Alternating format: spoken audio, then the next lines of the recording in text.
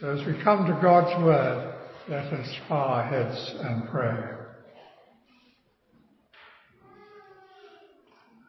Heavenly Father, we thank and praise you once again for the Word that you have given us, that you have revealed yourself to us, especially and finally in our Lord Jesus Christ. We thank you too, Lord, for the written Word.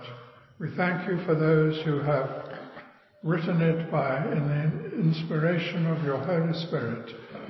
And we pray now, Lord, that you will open our hearts and minds and wills to this Word, that we may be obedient to it and serve you. In Jesus Christ's name we ask it. Amen.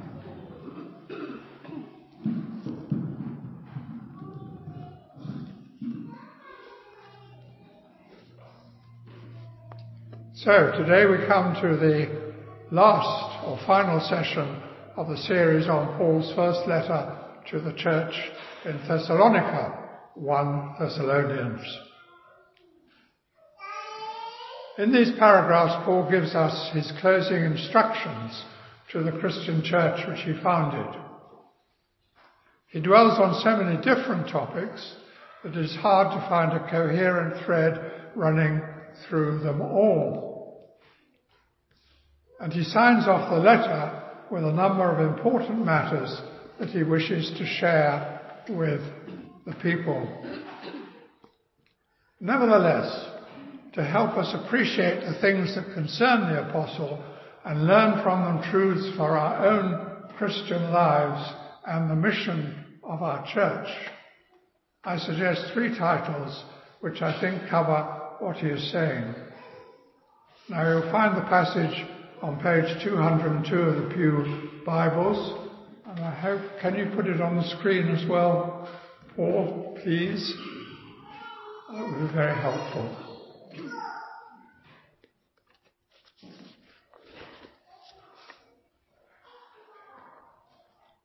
The first of the headings that I've chosen called the ordering of relationships within the community, verses 12 to 15.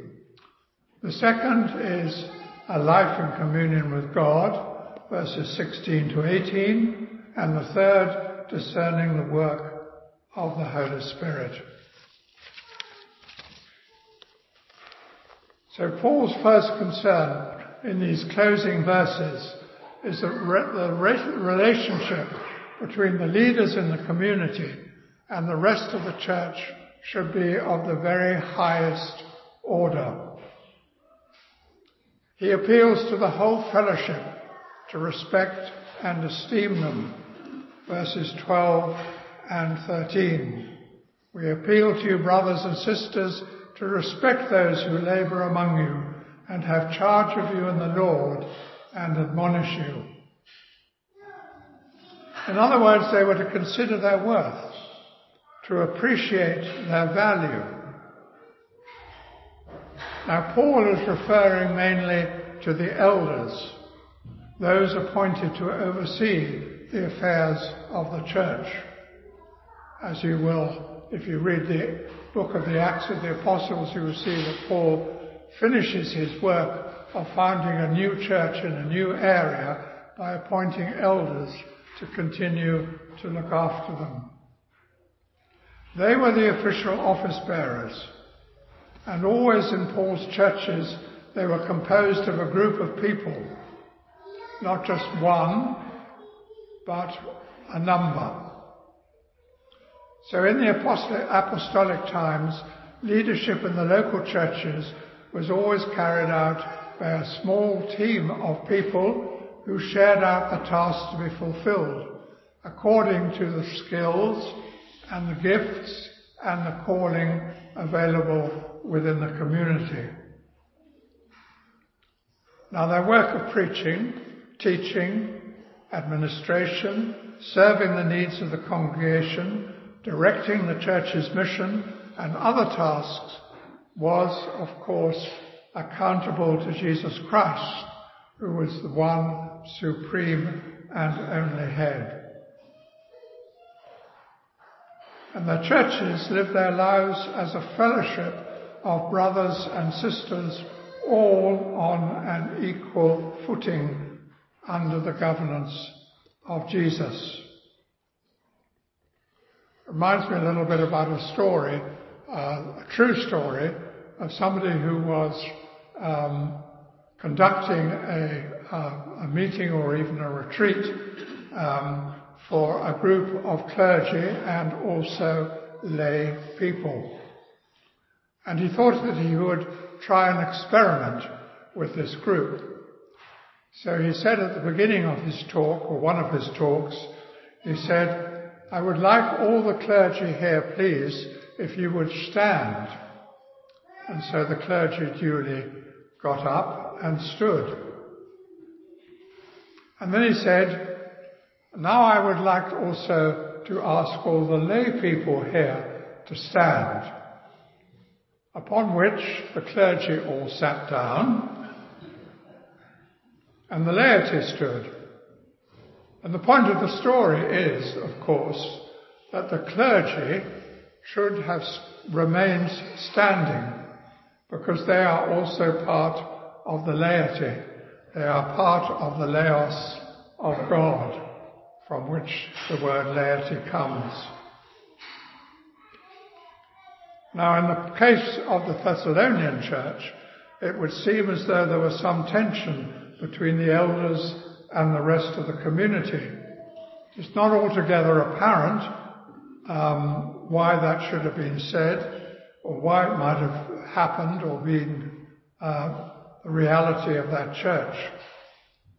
We may conjecture, but it is only a conjecture, that it could have been that the ordinary members of the church thought that they were receiving unnecessary criticism rather than constructive discussion in the reproach they were given.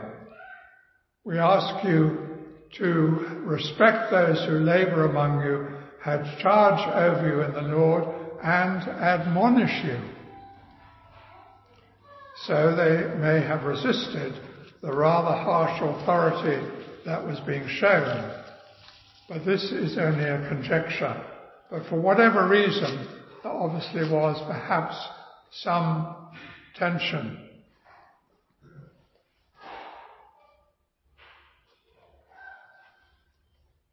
The church is given the task of admonishing the idle, encouraging the faint-hearted, helping the weak, and being patient with all.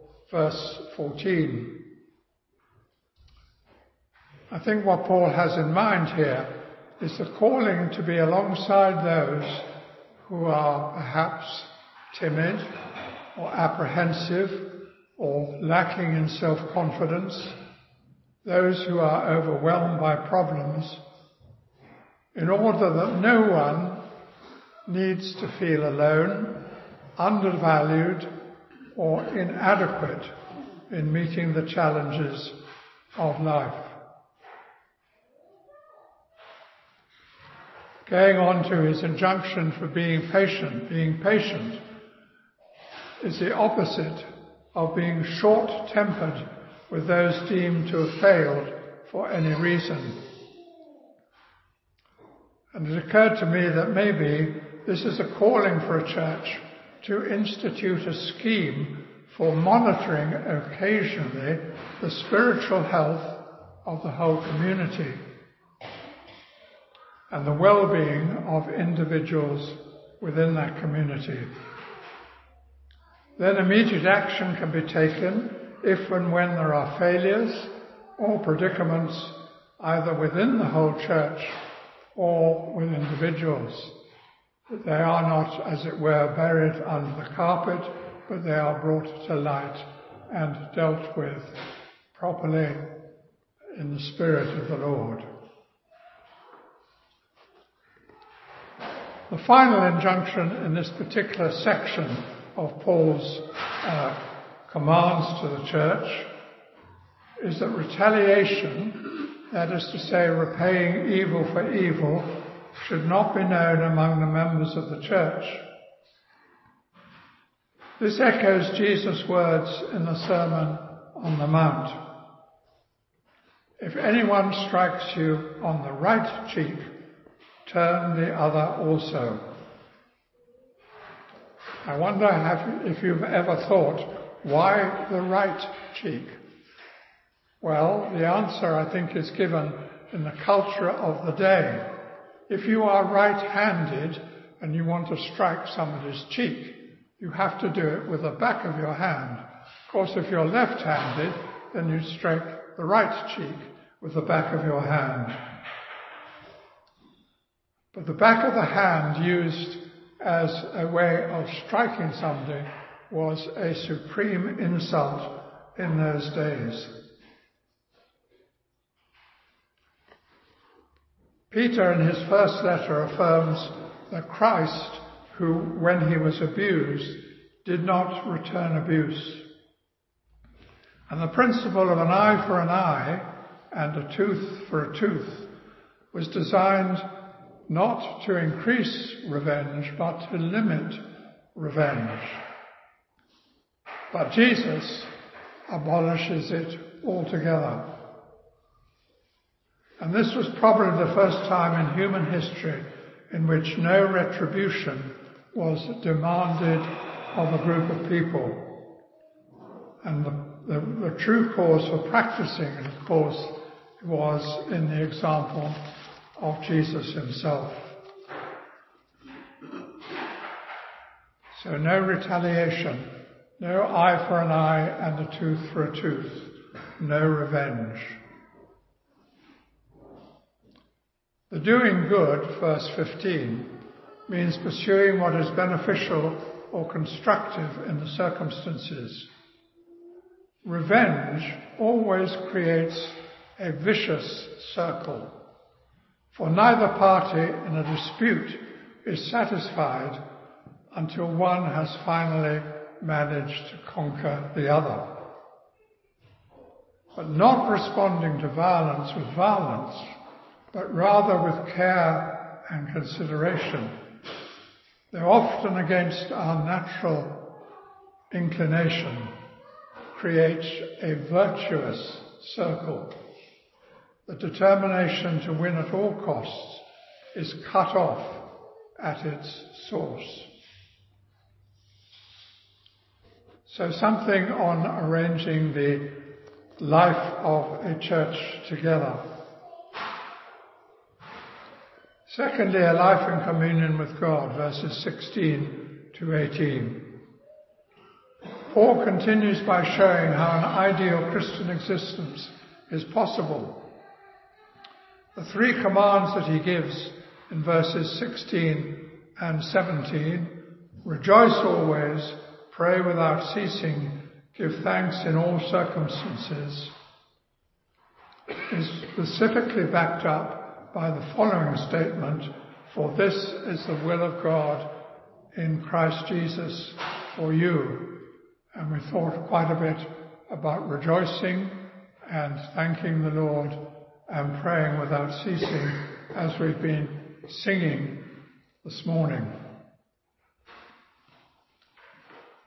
In other words, God desires us to do these things because he knows that they are enormously to our benefit.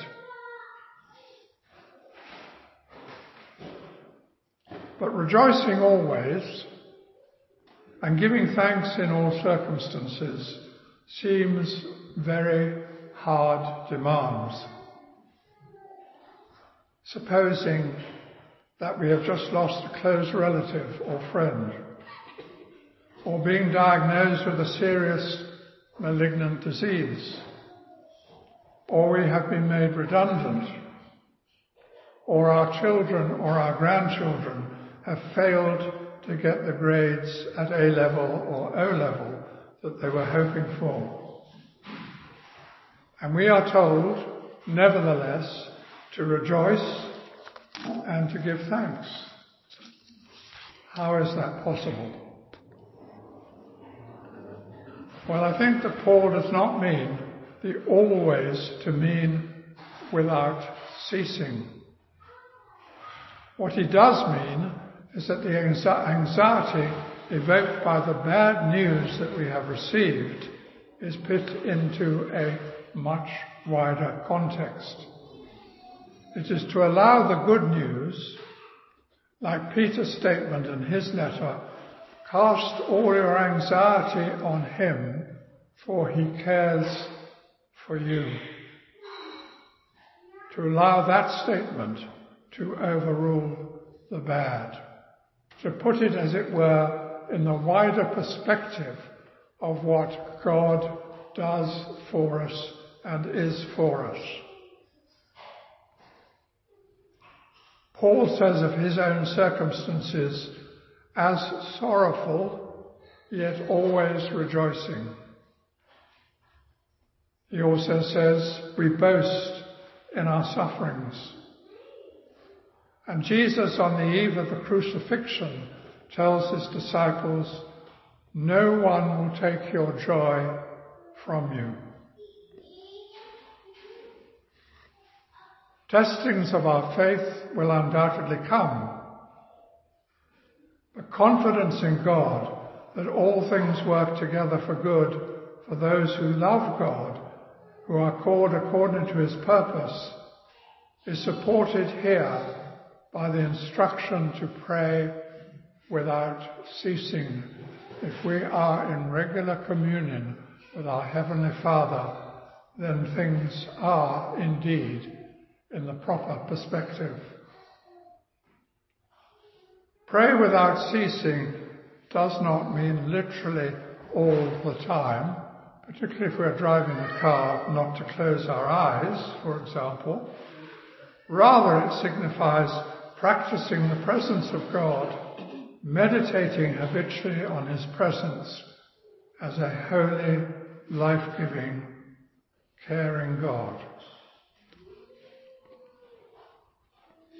Finally, and briefly, discerning the work of the Holy Spirit, verses 19 to 20.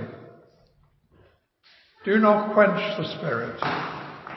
Do not despise the words of prophets, but test everything. Hold fast to what is good. Abstain from every form of evil. So the last part of Paul's instructions comprise two negative commands. And do not quench the Spirit means literally, and we have been thinking in a negative sense about the destructive power of fire, but in this context, fire is a good thing. Do not pour water on the fire of the Spirit. It's exactly what it means. Do not quench the Spirit. And do not despise the words of the prophets. In the early church, there was undoubtedly a certain amount of prophesying going on. People speaking prophecies, speaking words of wisdom, words of knowledge, and so on. You can find and read all about it in 1 Corinthians 12 to 14. Paul says, 1 Corinthians 14 verse 1, pursue love and strive for the spiritual gifts, and especially that you may prophesy. And he goes on to say, those who prophesy speak to other people for their building up and encouragement and consolation. So, one might still expect the Holy Spirit is still with us. The Holy Spirit still exercises the same ministry in Christ's church. Do not pour water on the fire of the Spirit. Do not despise the words of the prophets, as long as, of course, they are inspired by the Holy Spirit.